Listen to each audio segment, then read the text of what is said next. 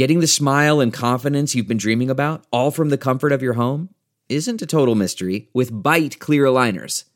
Just don't be surprised if all your friends start asking, "What's your secret?" Begin by ordering your at-home impression kit today for only $14.95.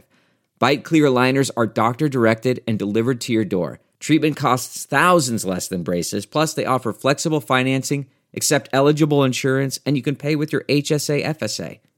Get 80% off your impression kit when you use code WONDERY at Byte.com. That's BYTE.com. Start your confidence journey today with Byte. Angie's List is now Angie, and we've heard a lot of theories about why. I thought it was an eco move. Fewer words, less paper. No, it was so you could say it faster. No, it's to be more iconic. Must be a tech thing. But those aren't quite right. It's because now you can compare upfront prices, book a service instantly, and even get your project handled from start to finish. Sounds easy. It is, and it makes us so much more than just a list. Get started at Angie.com. That's ANGI, or download the app today. Hello, everybody. This is Paul Gilbert, a solo artist, and also I play guitar with Racer X and Mr. Big, and you are listening to Talking Metal. Welcome to another edition of the Talking Metal Podcast, home of all things hard rock and heavy metal. I'm Mark Striegel, host and producer of this show since 2005. Now, let's get things started with the Talking Metal theme song, written by Rob Halford, Metal Mike, and Roy Z.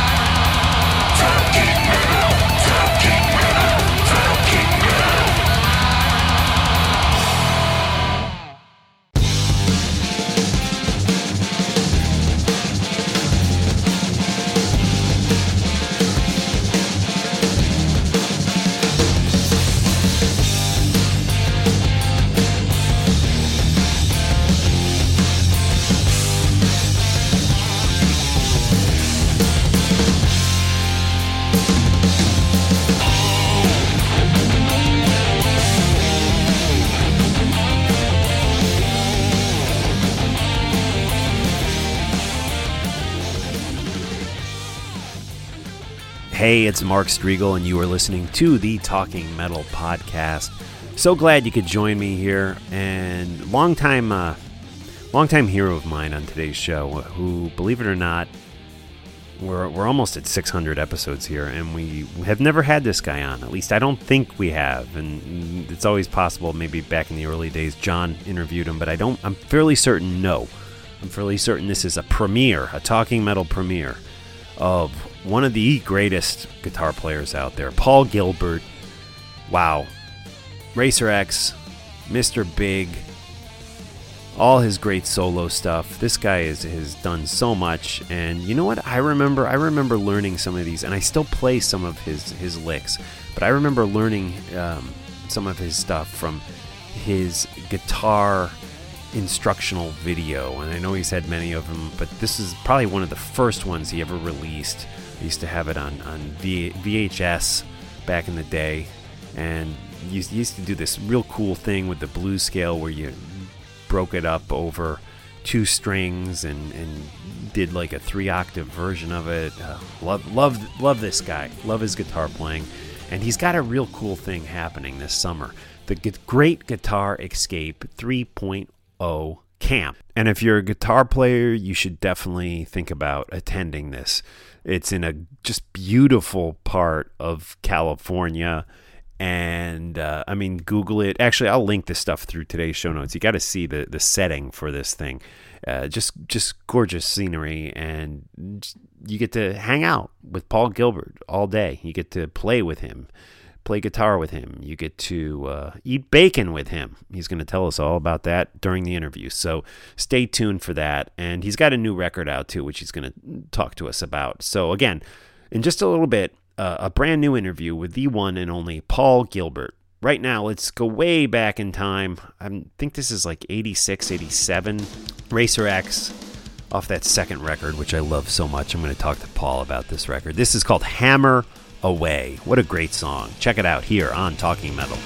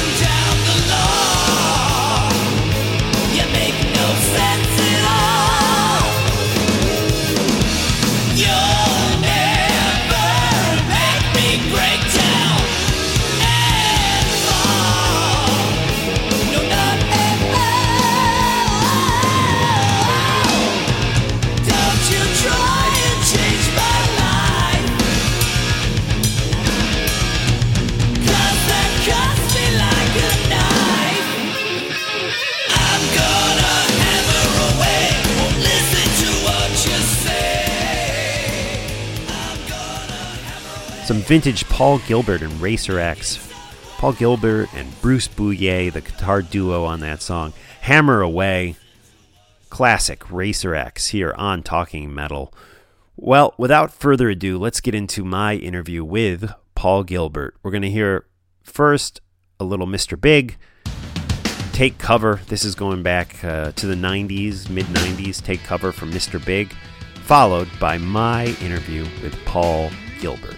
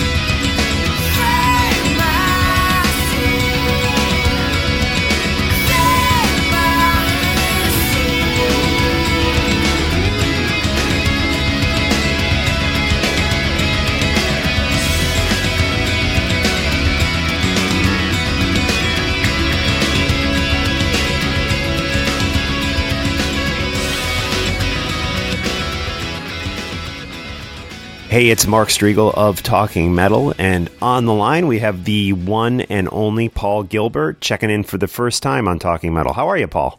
I'm doing good, thank you. I got a good night's sleep. Excellent. Always a good thing. I want to talk to you about this new record. The first single, which I believe is the title track, "I Can Destroy," is currently on iTunes. I downloaded it. Sounds great. Also had the opportunity to hear some of the other songs, and let's talk about the new record.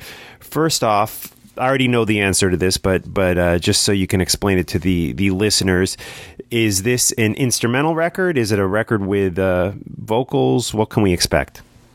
I'm singing again. Excellent. And I knew that I would be better off if I get some help, though. So I put together a band with two guys that play guitar really well and also sing really well. So I've got if I've got a high bridge where I can't hit the notes, I've got Tony Spinner to help me, and Freddie Nelson, who I actually did a record with before, is also playing guitar and singing. And so when we do the opening track, "Everybody Use Your Goddamn Turn Signal," when we hit the word "goddamn," we can embellish it with beautiful gospel harmonies. Excellent.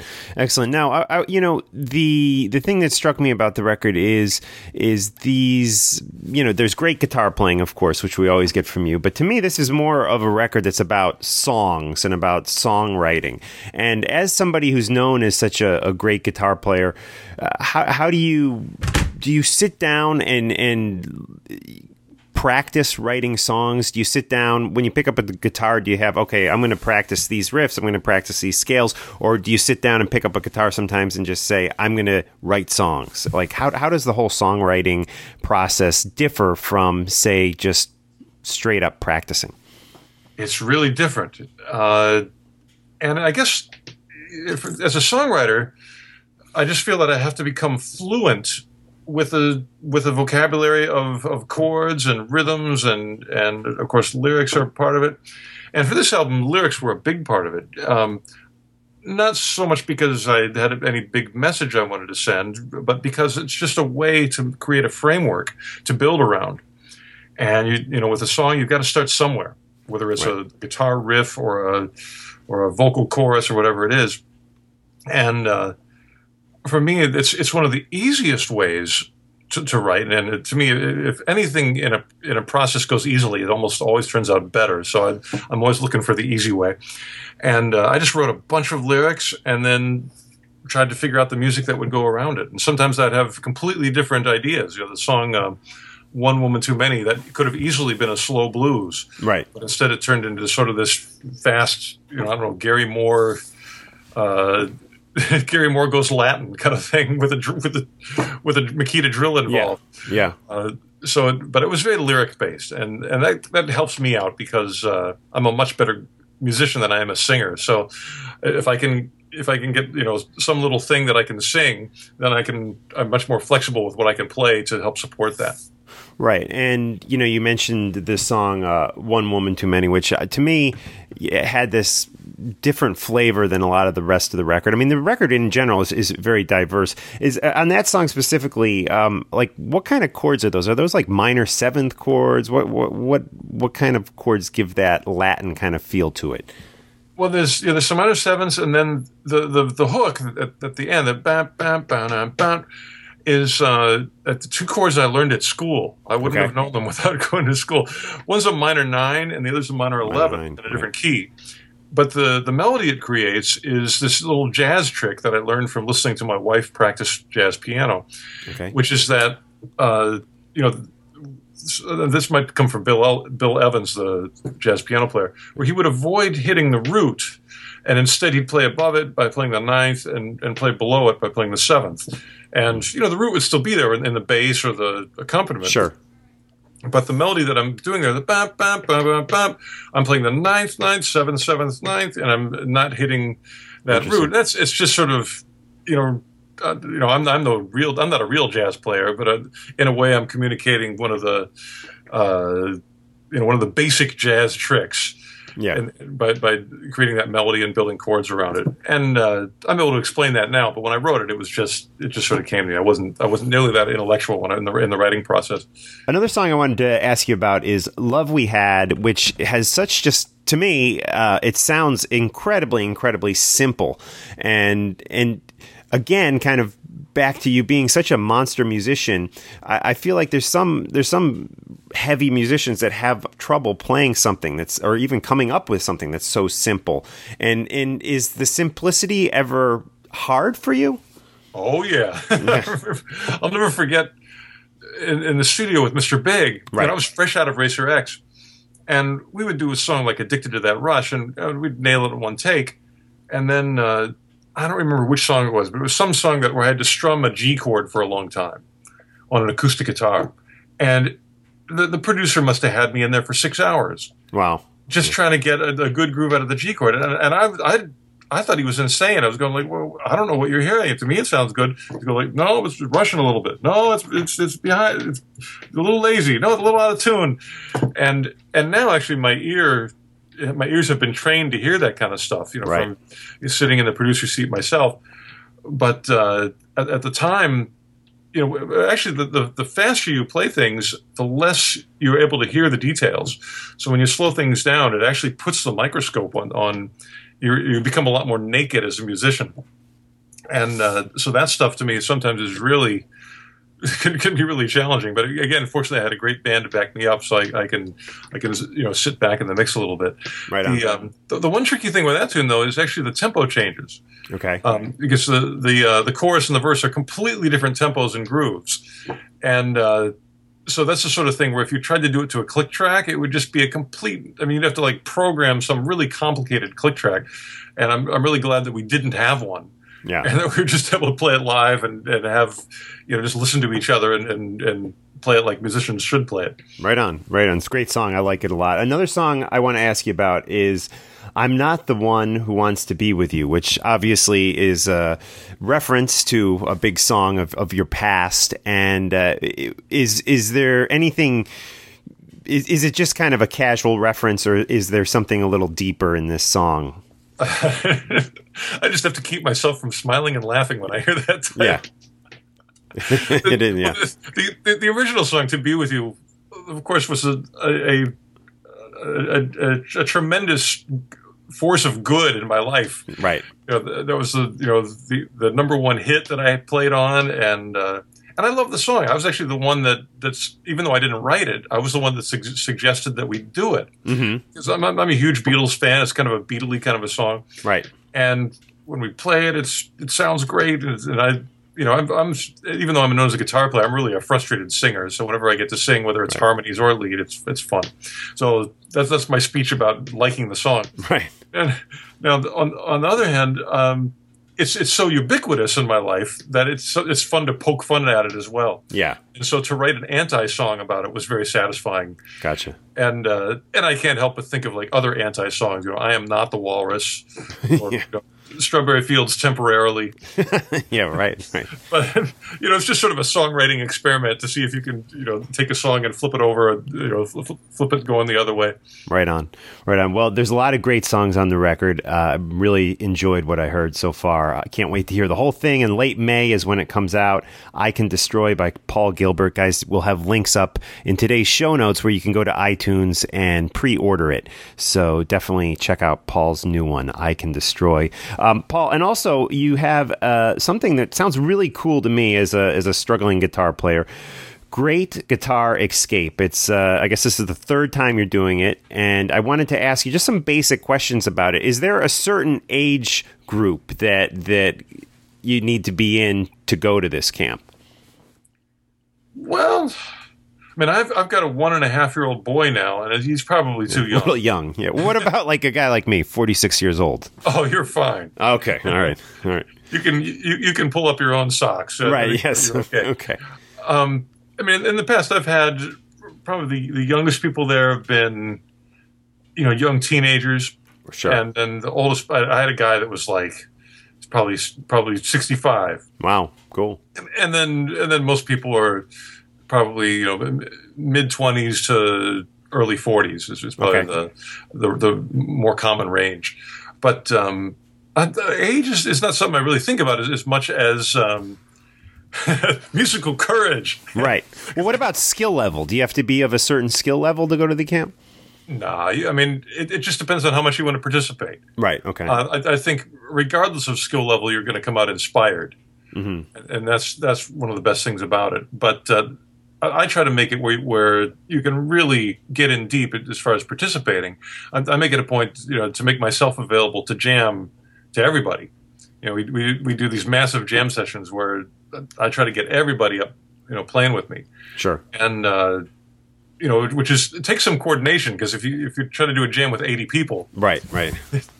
You'd work loud, but I get a guitar tech to help everybody get plugged in, and we do it really efficiently to get everybody up there, and just have a blast. And it's I'm well aware that it's can be a nerve-shattering experience. So I try to make it, give everybody a second chance, so they can, if they were nervous the first time, the second time that they can get themselves together a little bit. And I, do some seminars to prepare them for it, let them know what's going to happen, and just make it more of a conversation rather than a competition.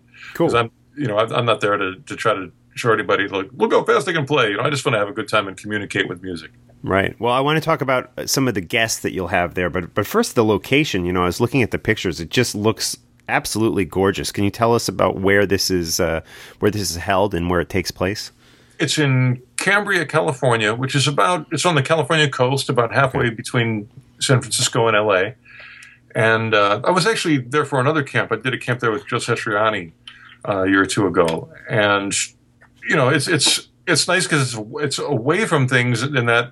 If you want to concentrate on guitar like a guitar fanatic, you can. Right. But if you get overloaded and you just need to sit by the ocean for an hour, you can do that too. Cool. And the food's great. Just basically everything's taken care of for you. There's big.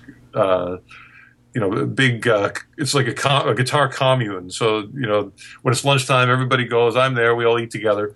And it was funny to me when I got reviews of the earlier ones. The organizer of the camp has everybody write down what they thought, what they experienced. Sure. And a lot of people said, "Man, I just loved having breakfast with Paul."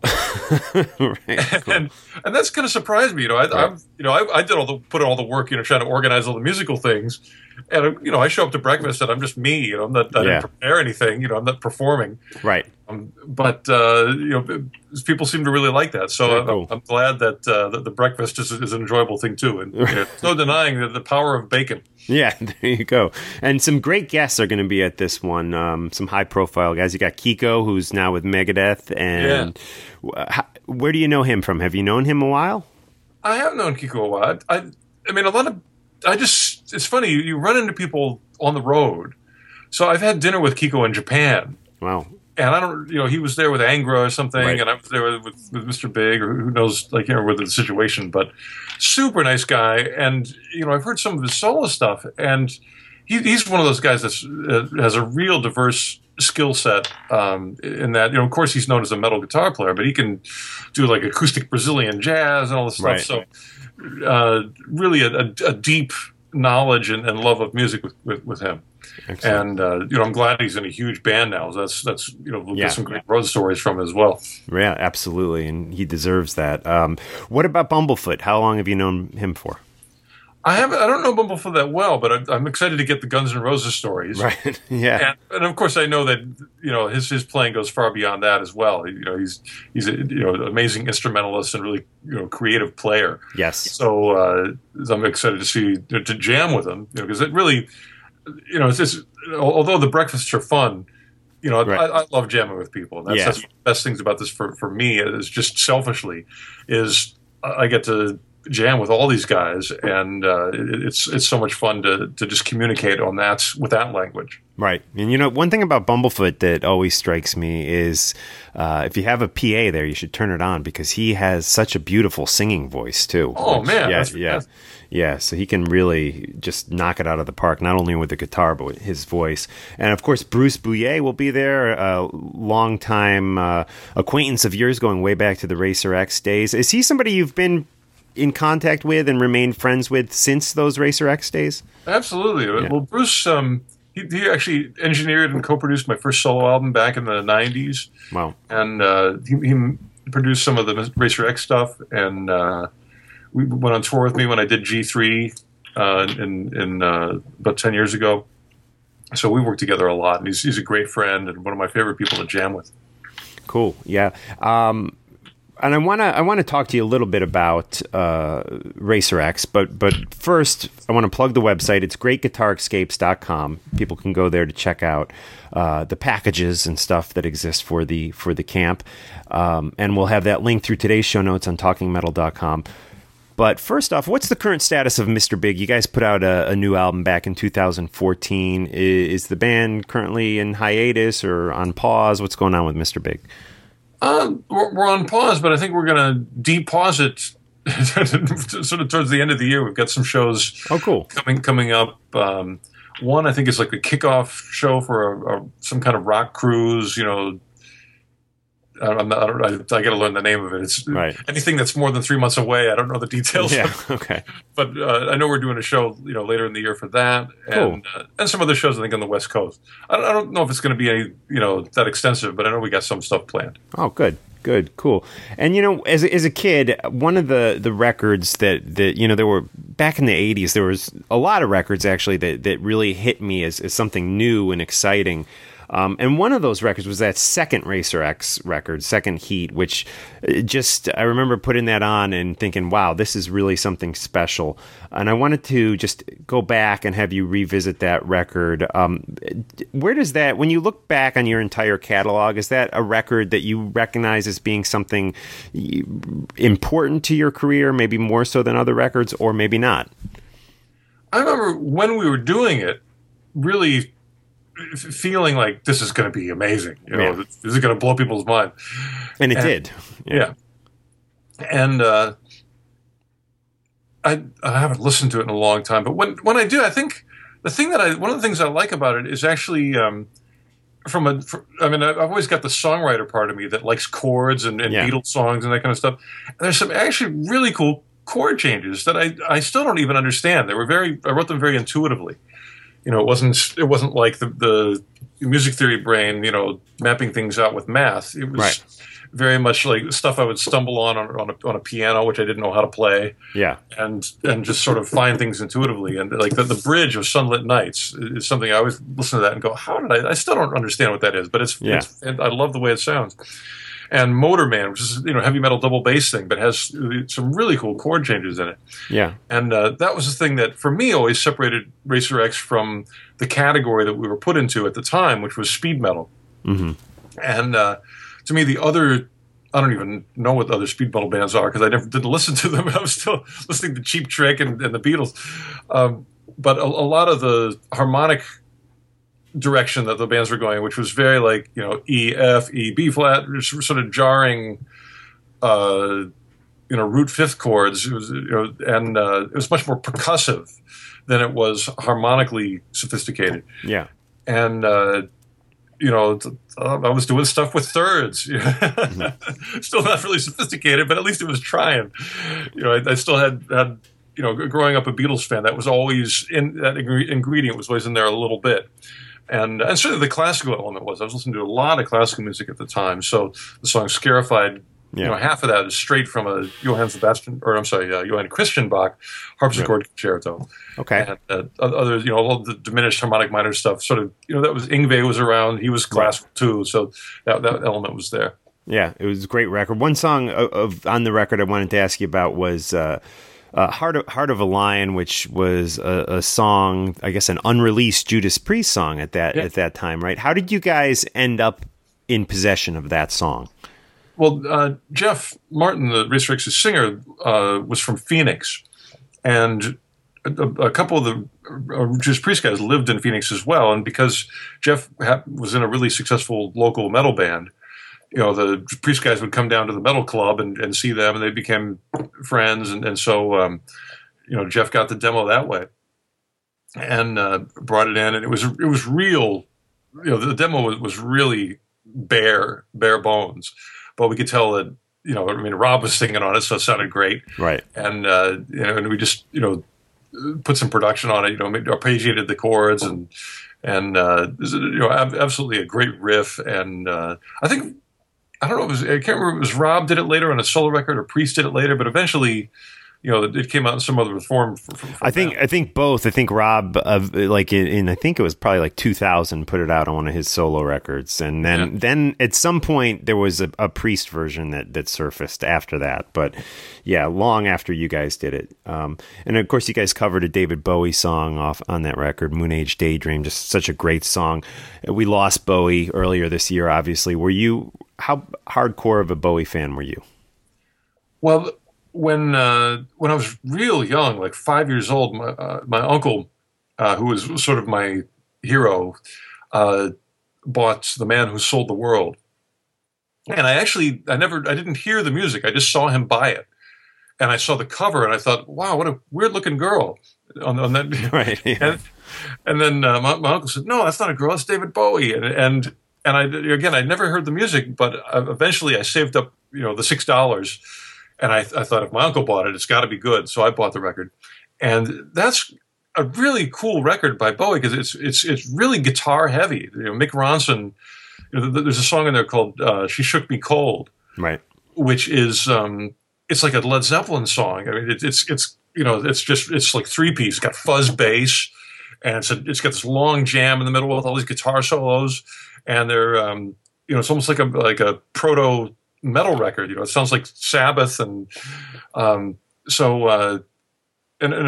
got songs like Running Gun Blues, which have these real dark lyrics, and so that was what got me into Bowie, was that record. And then of course later, just out of curiosity, there was so much hype about the Ziggy Stardust record, so I bought that one, and that was a really surprising record to me because it was not metal at all. I mean, it had Suffragette City, which has pretty high energy.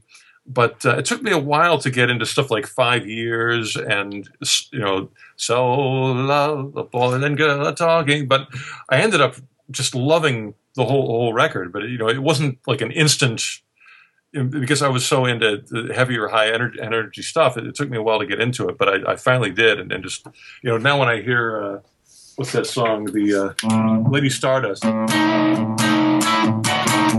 always think that sounds like a George Lynch flick. Yeah. It could be a Dawkins song. Yeah. It's and of course his vocals were just so cool, and he was a wild man. Yeah, absolutely, definitely a big loss for the rock world. Paul, it's been great chatting with you, and I wish you all the success with the new solo record, again, coming out in late March, I Can Destroy. We'll have links up in today's show notes where you can pre-order it, and excited to hear that Mr. Big will be active again at some point in the near future. So yeah. Good stuff. What about Racer X? It's pretty. You haven't done anything with that brand or band in a while, right? It's been a while. I mean, I miss it sometimes. It's such a good band, and they're such good friends of mine. Yeah. Just that everybody's busy, and including. I mean, I won't blame it on them. I've been busy too, but Scott plays with Judas Priest. Sure. Juan is with Mars Volta. Yeah. I'm not sure what Jeff. But Jeff's been doing something with like an Australian guitar player or something lately. Okay. But and of course, Bruce is always doing something. So right. It's just a matter of logistics, and I just had a baby boy recently, so that's been a whole other thing. I've got an online school where I'm coming up on 4,000 videos that I've done for that. So wow. Yeah. It's nonstop. Gotcha. Cool. Thanks so much, Paul. Really appreciate it. Oh, no worries. Thanks a lot. Yeah. Talk to you soon. Bye. Bye-bye.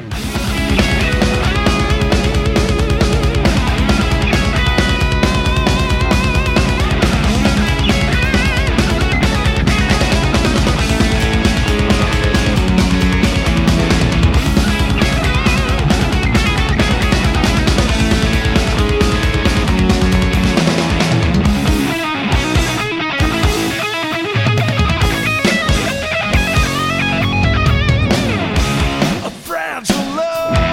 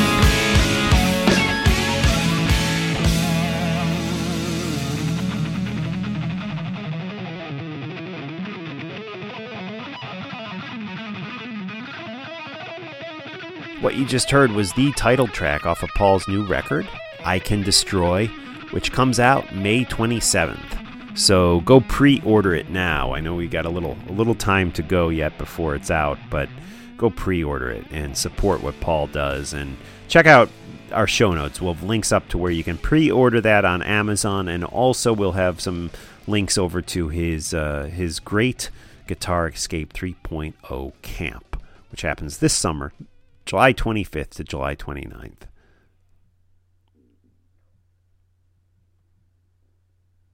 And I wanted to say something about that interview. You hear how cool that was when we were talking about David Bowie. He picks up his guitar and he starts playing the riff that we're talking, what was that, Starman or something? Yeah, I mean, he starts playing the Bowie riff and saying that almost sounds George Lynch-esque. Of course, he's playing that riff. I don't know if Bowie wrote that riff or Mick Ronson, not sure. But yeah, when I interviewed Paul, I had a video camera on. I wish I would have recorded the video too, because it was really cool just to see him like grab this guitar that was just already plugged in with the perfect guitar tone and just start playing. I thought that was awesome. So good stuff. And big thanks to Paul Gilbert for joining us here on Talking Metal. Support what we do by using our Amazon links. The way it works is you go to talkingmetal.com and just click on the Amazon emblem or the links. They're all over the place when you get there, and it'll carry you right over to Amazon. And you just go about making your purchases as you normally would. There's no markup. There's no additional cost or anything like that. It's just an additional step. You go to Talking Metal and link over to Amazon, and we get a kickback on your purchases. It's not a big kickback, but you guys really have been awesome because you use the Amazon link, and I notice it and I appreciate it. And if you don't use the Amazon link, I know there's plenty of people out there who shop on Amazon. Do it. Just use our Amazon link and show some support for what we do here. It's not like a PayPal donation where you have to give money out of your PayPal account to me, or you give money. No one has to do anything, but it's just so easy. So please use those Amazon links and support what we do here. You can also buy a t-shirt, and if you'd prefer, just send me $5, $10, $50. You can do that by using the PayPal donation that goes right into my account. But yeah, so anything you can do to help support and help continue the fun that we all have with this show is greatly appreciated. All right, guys, this is a little Paul Gilbert along with Glenn Hughes doing the Alice Cooper classic, Only Women Bleed. Take care. We will chat soon, I'm sure. Big thanks to Paul Gilbert.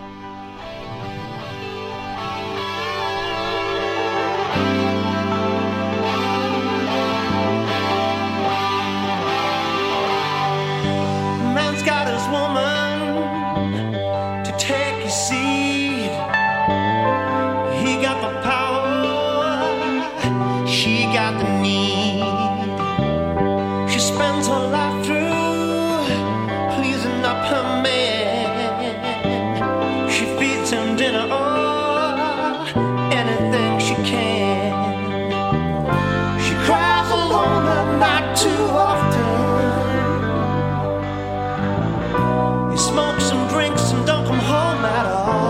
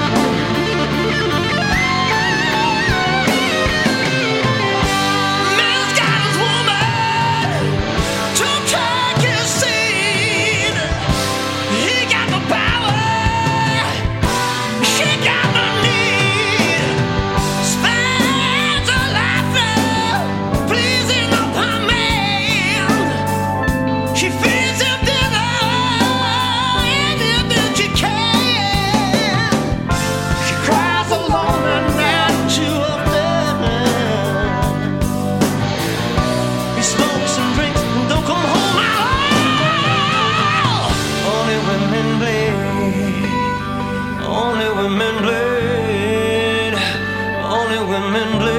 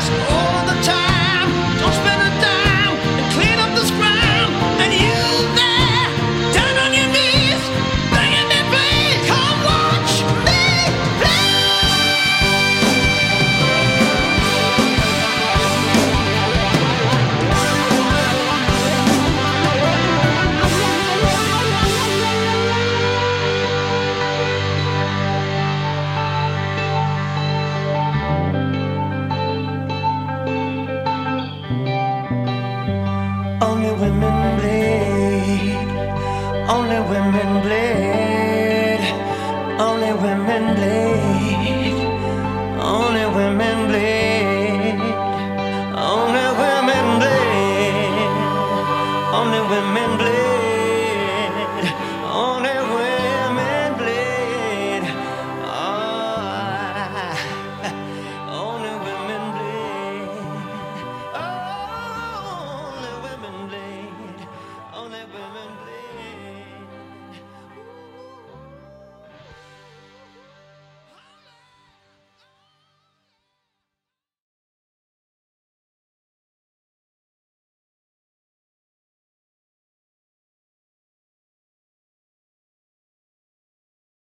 Support for this podcast and the following message come from Corient. Corient provides wealth management services centered around you. They focus on exceeding your expectations and simplifying your life. Corient has been helping high achievers just like you enjoy their lives more fully, preserve their wealth, and provide for the people, causes, and communities they care about. As one of the largest integrated fee-only registered investment advisors in the U.S., Corient has deeply experienced teams in 23 strategic locations. Corient has extensive knowledge spanning the full spectrum of planning, investing, lending, and money management disciplines. Leverage Corient's exclusive network of experts to craft custom solutions designed to help you reach your financial goals, no matter how complex they may be. Real wealth requires real solutions. For more information, connect with a wealth advisor today at Corient.com. That's Corient.com. Corient.com.